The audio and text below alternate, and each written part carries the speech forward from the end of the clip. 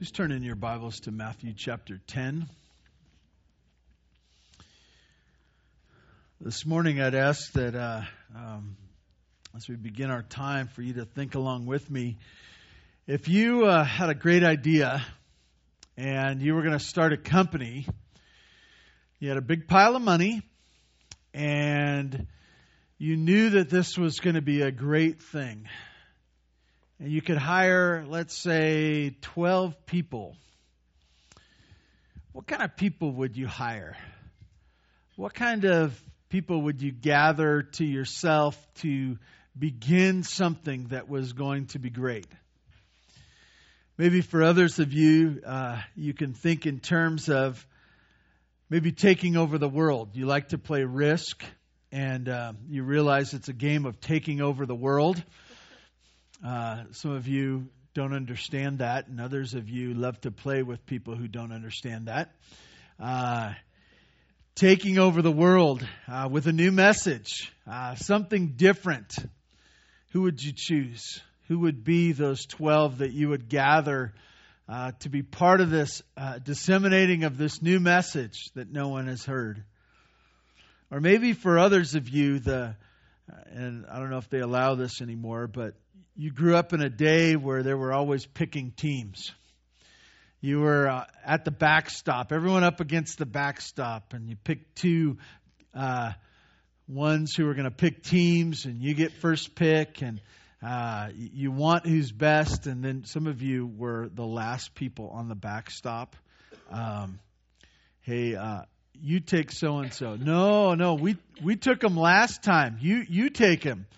No, it's not fair. If we have to take him, you need to give us another player in return because some of you were those people as well. What would you do if you were choosing your team, if you were doing something significant? Most of us would say, I want those who are the best. I want those who are the most intelligent, the most athletic, or the most diligent or disciplined or toughest or best looking. This morning, as we look at this idea of choosing a team, we're going to see the team that Jesus chose. As he began his kingdom work and as he was going to entrust his kingdom work to 12 men, we're going to look at those 12 men that he chose. And hopefully, as we look at this morning, we'll think to ourselves as well of what does the Lord see in me, or what is my role or position on his team, or why would he have me on his team, and be encouraged at the way the Lord does this choosing. If you look back in chapter 9 of the book of Matthew, you remember that last week we talked about that Jesus looked upon the crowds and that he looked differently upon the crowds. He wasn't annoyed. He wasn't bothered. He didn't look at how stupid they were. He rather just looked upon them with a compassionate heart. And he said these words, that the harvest is plentiful, but the workers are few. And just a moment to talk about that.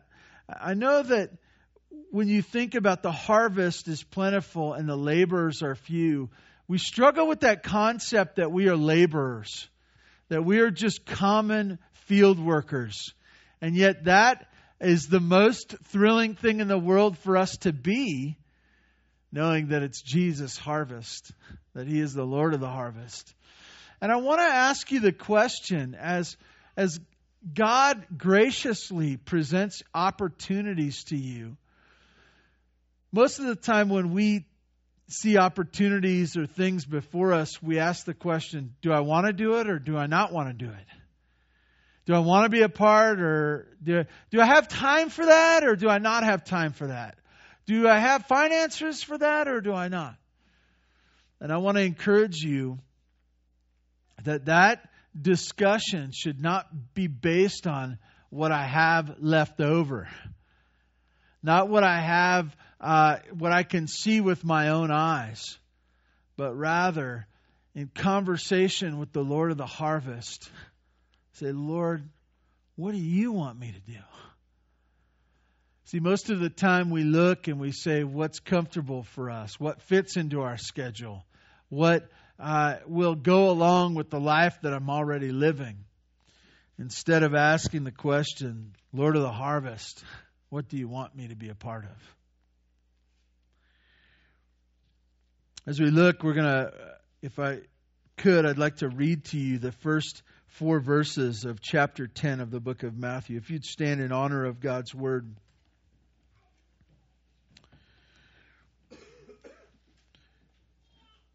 This is what the Lord says.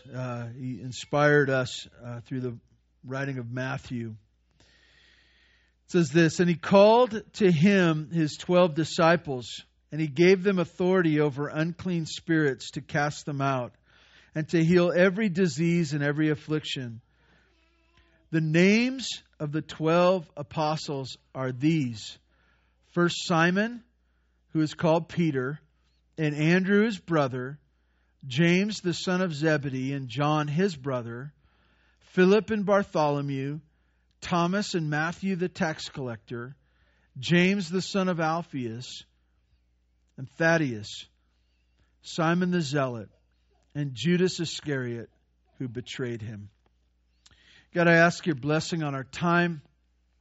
Help us to focus in on what you would have us learn from these men, from their lives, their strengths, and more importantly, their weaknesses. God, do your work in us, we pray, through your Spirit. We pray this in Jesus' name. Amen. You may be seated.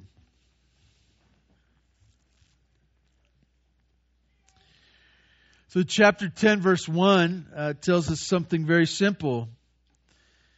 That Jesus, he just called to him his 12 disciples, and he gave them authority. We looked, and they were the audience, really, of this message about the harvest, and this call for them to pray to the Lord of harvest that he would send out workers. And as they prayed, and he turns to them, and we're going to see in this next chapter that he's going to send them out. Many times, as God breaks our heart for the crowds, he takes the ones that he has already broken their heart, he encourages them in their heart, he empowers them, and then he sends them out to the very field that we see and our heart has been broken for. So Jesus sees the harvest. He says that it's plentiful. He knows that the workers are few. He communicates that. He shares with his disciples to call on the Lord of the harvest. And now he turns to them and he gives them authority. This word authority, we've seen this over and over again in the book of Matthew, that Jesus spoke with authority. He had authority. And now he is giving authority. That which Jesus was doing, he placed upon his 12 apostles, disciples, and then he is sending them out with authority. Authority for what? Authority to do the very things that he had done. It says that to drive out impure spirits and to heal every disease and sickness. They would have already seen him do this. They would have known that this was what Jesus was about. And now, not just with his message, but with his power to change, he sends them out. And now he gives us, Matthew records for us the list of those he is going to make as his beginning part of his kingdom work. These are the charter members, if you will. These are the ones that he desires to start with. Some would think this to be an all-star team. These are the best he could find. These are the ones that we're going to set the pace and lay this amazing foundation for what he is going to do. I want to let you in on this. This isn't really an all-star team. It's more like the Bad News Bears. It's a motley crew. It's not a group that maybe you or I would choose. But these are the ones that Jesus chose to do his kingdom work. We start first with Simon, who is called Peter. And when you look at Peter's life, you realize that it's recorded more than anyone that he is with Jesus. You might want to look at it as he is Jesus' right-hand man. He's the one that is most trusted. He's the one that's in most conversation. He is the one by his side most often. He is the one that Jesus, if you were thinking in terms of a company, that Jesus was going to leave the company to, that he was going to somehow give his position to. Well, who was Peter? He was a rough fisherman. He's a blue-collar guy. He worked in a difficult and dangerous work of fishing. And not necessarily a glamorous one either. If you've grabbed a fish before, you know that it's not something you necessarily would do on purpose unless you're a child. Some of you hate fish. Just hate it. Can I get an amen? Amen. Thank you. I knew you were there, Brandon. He's got issues, though, some of them. Fishing, is a blue-collar work. And we're going to see others of the disciples that were with him. And you look at this and you say, Jesus, couldn't you have gotten a smarter group than fishermen?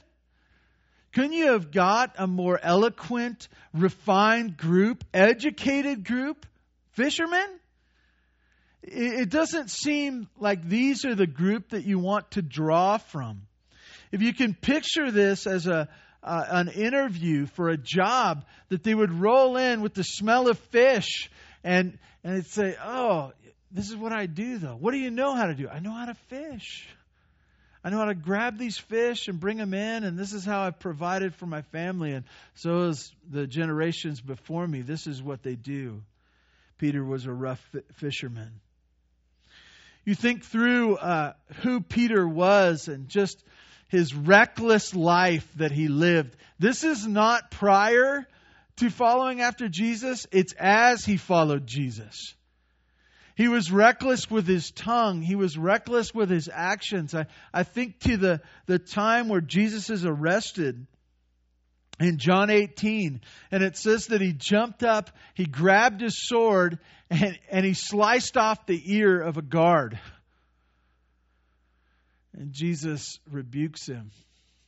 Why? Because he did the wrong thing. He thought wrongly about the situation. He thought that Jesus somehow needed to be protected by a sword and by him. If Peter would have thought, he would have seen all that Jesus had done, knowing that Jesus was working out his plan all the time. He would have remembered the miracles that he had done and said, Jesus has got this. But instead, he thought Peter needed to get this. Peter needed to take charge. Peter needed to use the sword. Peter needed to take up arms on the behalf of Jesus. He would have known that the angels could have come to his rescue at any moment. But instead, he was misguided. He did the wrong thing. Maybe you can relate. I also think about Jesus and his interaction with Peter as they met, and Jesus talked about their denial that was to come. And what did Jesus say? He said, Lord, I'll never deny you. Though all others might, I will not. I will not be the one. And what happened? Folded like a house of cards. He fell apart. And not just one time, but 3 times. He said, I reject that, Jesus, and even put on a show for them that they might see that he was no part of Jesus. Peter was the great flip-flopper of all time. He was the one who was quick to raise his hand, but also quick to retract it and to walk away. And this is the best that Jesus could find. This is this right-hand man. This is the one that was closest to Jesus, Peter. You think, Jesus, it doesn't seem like you're making a very good choice in Peter. And maybe to our eyes, that's true. We move from Peter in verse 2, in the middle of verse 2. It says, and his brother Andrew, James, son of Zebedee, and his brother John. These next three, some have called this the inner circle of Jesus. Peter plus these three. And these were the ones that are mentioned most of the time as Jesus is doing things, that these would be the ones in the next row, if you will. That the five of them being together in many things, they had interactions more than others. We have recorded history of what they had done. As you look at Andrew, Andrew is Peter's brother. He too, being a fisherman, we find out that he at times has weak faith. In reflection on the feeding of the 5,000, Andrew is mentioned. It's mentioned what he says. And what does he say? Jesus says, how am I going to feed all these people? And Andrew says this. He says, there's a boy or a lad who has a few loaves and some fish. And if that's all he would have said, it would have been a great answer. How are we going to feed all these people? He could have said, hey, there's this boy with this small lunch. But what does Andrew say? He says, but how far will they go among so many? You know, this boy's got his lunch, but how far will this lunch go among so many? Andrew could have said anything. He could have said anything at all, except something like that. And it would have been better. He had seen the miracles of Christ. He had walked with Him. He had experienced who Jesus was. And he says, we're not going to be able to do it. I guess we're in trouble here because we only have this small lunch. Oh no, what am I going to do? This is Andrew, one of the inner circle. One of the people that Jesus was entrusting His message to in His kingdom work. You go to James and his brother John. They're referred to as the sons of thunder. Sons of thunder. Isn't that great? If I ever start a band, I'm going to call it the Sons of Thunder. Isn't that a great band name? I don't know any instruments, but for a band, sometimes you don't need it all that much. These brothers marked foolishly with pride.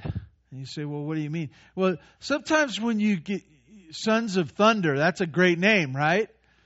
You come in and you're like, I'm a bull in a china shop, and I like it that way. I like that when I come in, I'm loud and I make things happen. And me and my brother, that's what we do. That's the way we roll. That's what happens when we show up. Men of action. Sons of Thunder.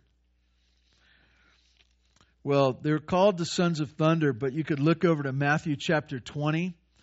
And one of the most embarrassing things of the whole Scripture is recorded there. You remember what it was?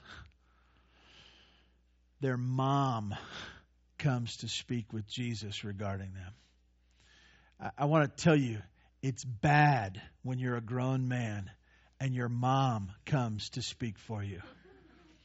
I say that for the grown men here, but I also say it for the moms here, okay? It's bad. It's bad. Your mother comes, most likely in earshot behind the row, and he says, my two sons here, can they sit on the right and on the left? And you say, well, maybe it was the mom's problem. And maybe it was the mom's problem. But I say they're foolishly prideful because Jesus' response to them is that you can't drink of the cup and you cannot do what I'm going to do. And what do they quickly say? Oh, yes, we can. We can do it. We're good. We could be as great as you. We could be right behind you. We're on the same page. The Sons of Thunder, the brothers, foolishly prideful. Maybe we can relate this morning. As we consider our position, we like to talk about how we can get things done. And yet, that's just a covering for our own ambition and pride. says of John in Mark chapter 9, just to add to this, Mark chapter 9, you get this interaction with him and Jesus. And this reveals part of his heart. He says, "Teacher," said John, this is Mark chapter 9, verse 38, "we saw someone driving out demons in your name. And we told them to stop because he was not one of us." John, knowing that he's a man of action and that he's part of the team, he saw someone driving out demons in the name of Jesus, blessing these people that were undoubtedly in bondage. And he says, "But don't worry, Jesus. We told them to stop because they weren't part of us, part of the 12, part of our group here." John, once again, misguided. His zeal getting in front of the very facts that Jesus' name was being lifted up. These are the ones of the inner circle? Jesus, couldn't you find some better ones? Was it a tight job market? Yeah, and there weren't many applicants? Why did you choose these ones? As we go on in our list, we see Philip and Bartholomew. Bartholomew being referred to by Nathanael at other points, most likely a separate name, another name that he was called by. And Philip, we find in John 1 that Jesus found him in Galilee and called to him with one of his favorite ways to call people. He says, "Follow me." And Philip did. He followed him. And when we hear that idea of follow me, you think of all the questions that would arise in your heart. Well, where are we going? What are we doing? How much should I pack? What are we going to be doing? What's the weather going to be like when I get there? And Jesus just calls them, says, "Follow me. Follow after me. I'll show you where we're going to go. I'll tell you what we're going to do. We'll do it, but you just follow me." And this is a calling that Jesus gives to us. He doesn't give us details other than himself. Well, we had talked about this story prior with Andrew, but in John chapter 6, at the feeding of the 5,000, Jesus asked him, "How are we going to feed all these people?" Philip had an answer as well. Philip's answer was this: it would take more than a half a year's wages to buy enough bread for each to have one bite. That's Philip's answer. Philip was an accountant. I just made that up. I don't know that he was. Philip was good at math. He was a mathlete. He was really good with Excel spreadsheets, right? He had it all figured out. And he had all the columns put together. He had that formula thing, and he said, there's an estimated amount, about this many people, and it costs about this much. I saw at McDonald's last week, for one meal, it costs this much. He punched the numbers in, and he says, half a year's wages. But that's just for a bite. Can't be done. Can't be done. It also says that Jesus, knowing what he was going to do, asked the question. It was an opportunity of faith. But instead of faith, what did Philip do? He got out his calculator. He looked at their resources. I want to tell you, be very, very careful when you decide the will of God based on what the numbers say, based on what money says, based on what your account holds. Philip was a man of computation. He had the math right. And yet what he could have said, he could have said anything. He could have said, Jesus, there's a rock right over there. Make it a huge cheeseburger and we'll share it. Jesus, I read in the Old Testament that food came from the sky at times. Let's do that one. Or maybe just make the grass this edible whatever. They could have been creative. They could have said anything at all. But Philip was a man who lacked faith at times. He fumbled. When he had the opportunity to walk by faith, he chose to make computations. And then there's Bartholomew or Nathaniel. In John chapter 1, what does it say of him? He's famous as well. He's famous. And you may have forgotten who said this. But he, hearing of Jesus, hearing of who Jesus was, hears that he's from Nazareth. And then you know what he says? Can anything good come out of Nazareth? Immediately in his mind, he goes to prejudging in his past things. He says, oh, he's from Nazareth? No way. I don't believe it. I don't buy it.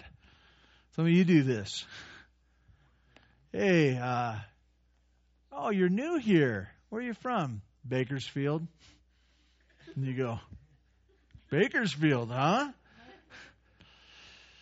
Can you imagine? So Jesus, and Jesus wasn't interviewing. This wasn't an interview, but you can imagine if this would be an interview. Jesus is starting his kingdom work. He's gathering the charter members. He's gathering the ones that are going to set this whole course together of what Jesus is doing. And Bartholomew comes in, and they're doing the chat before time. Hey, where are you from? What's going on? Oh, I'm from here. And he says, oh, where are you from? He says, I'm from Nazareth. And he chuckles. Nazareth. No thanks. I don't want to work here. This great business plan that you have, this great thing to take over the world, that's a joke. Can anything good come out of Nazareth? You can imagine if that were you, for Jesus to say, this guy doesn't even know me, and he's already saying that he understands my hometown. This is Bartholomew. You go, couldn't he found anybody better? We have others listed here, and I'll start moving through these fairly quickly. We go from Philip and Bartholomew to Thomas and Matthew, the tax collector. You remember Thomas? What's he famous for? Doubting. That I'm not going to be scammed. I'm going to be the eternal skeptic, and Jesus is before me, and I won't believe. I won't be taken advantage of. I won't be tricked. No one's going to get the better of me. Jesus standing there, the crucified, risen Savior. And that's the best Thomas can come up with. And then you look at Matthew, the greedy tax collector. You remember what his calling was like? It was such where he had been taking advantage of through the tax collecting system, his own people, and he was making wealth and getting. His greed drove him to amass this great position and wealth. And then it wasn't just that he was that, but that's who he ran with as well. So much so that the religious leaders, when they gathered at Matthew's house with the people that he knew, what did they say? Oh, all those tax gatherers and sinners, they're just a huge pile of them, and Jesus is with them. And you say, Jesus, couldn't you have gotten someone with a little, vetted them, I believe is the right word. Couldn't you have looked into their past and kind of checked them out? Matthew's got a checkered past. It's not going to work very well for your company, for your business, for you taking over the world. Why couldn't you have found someone better? And then you have the last ones. And I want to tell you, there's not too much known of James, Thaddeus, and Simon.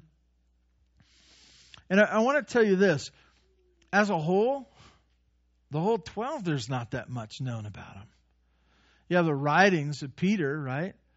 You have some, but in the Gospels, it doesn't tell us much about the 12. And you say, well, why? And I think I know why. What are the Gospels about? They're about Jesus. It's insignificant. It's just a side note, if you will, who was with him. But that which is to be exalted and that which is the message, it's Jesus.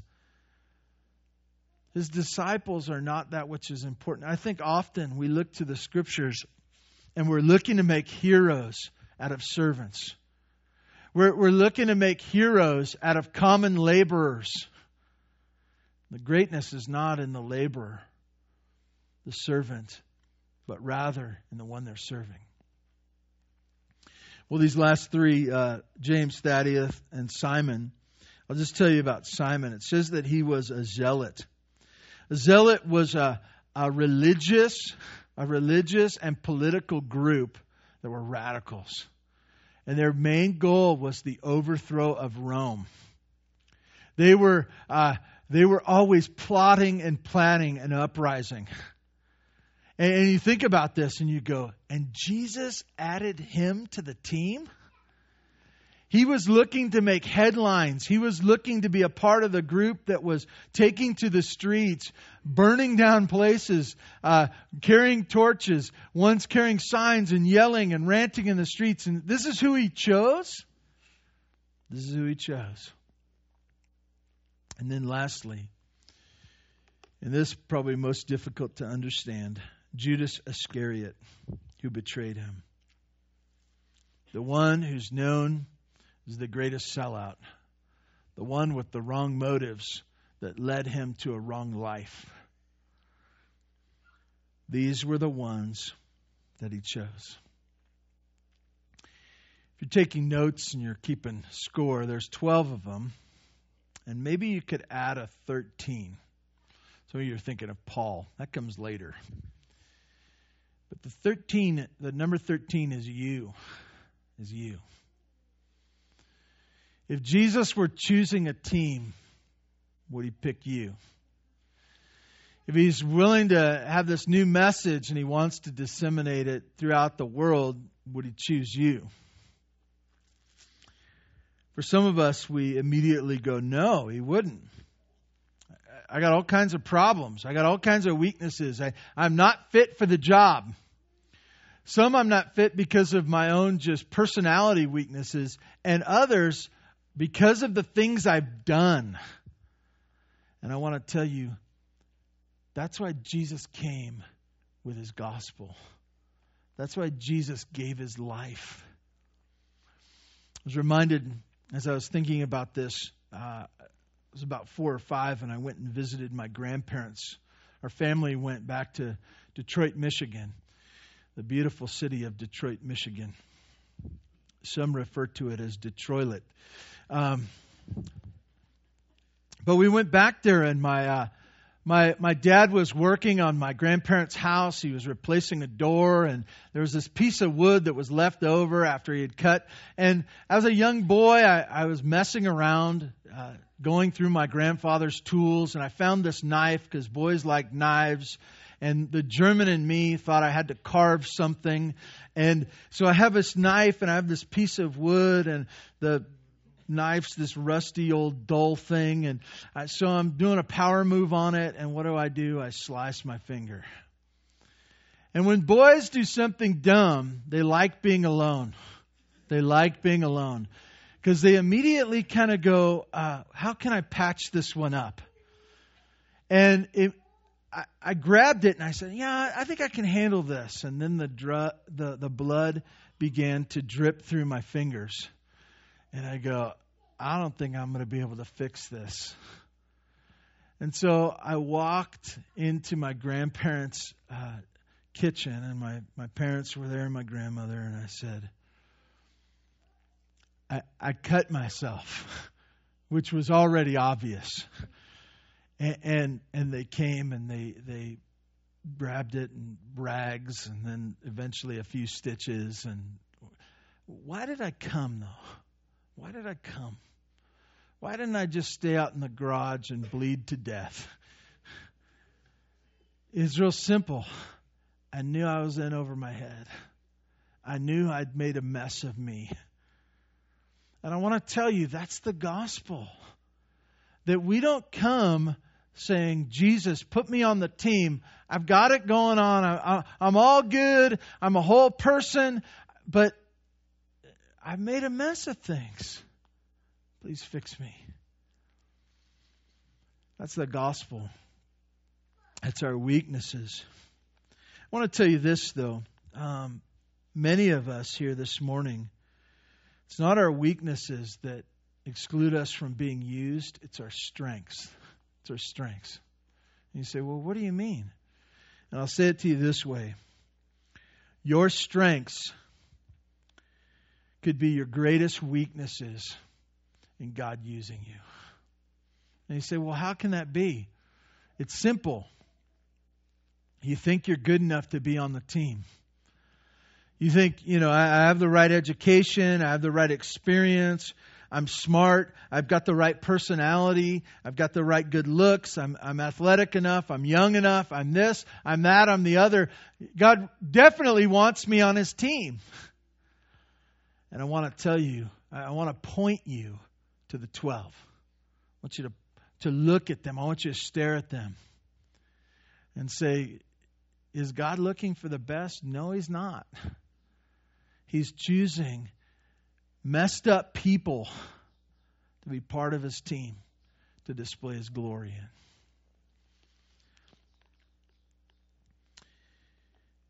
Last thing I want to share with you this morning is this. So Jesus has chosen His 12. We know who they are. What if we knew each one? And we knew them personally, and we knew their weaknesses. And we see Jesus, and we want to pull Him aside and say, Jesus, I've got reasons for each one of these people right here, these men right here. Don't allow them on the team. I know stuff that you don't know. What's your plan B if this fails? You know what Jesus would say? I have no plan B. I have no plan B.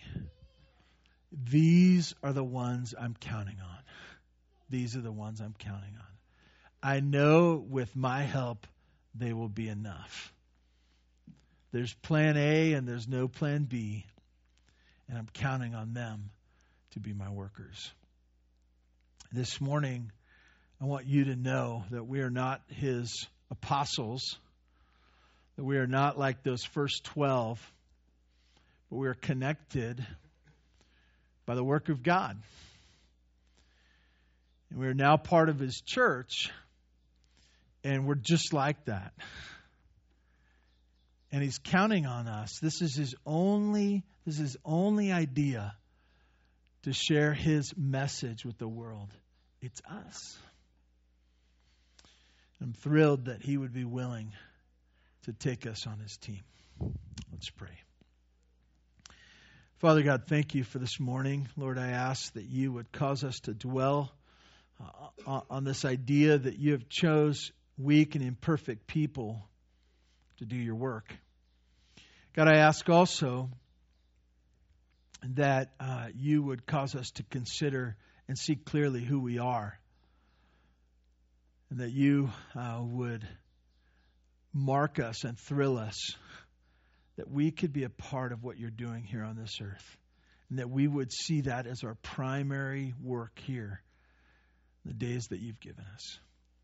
God, thank You for this morning. Glorify Yourself in Your church, we pray. In Jesus' name, amen.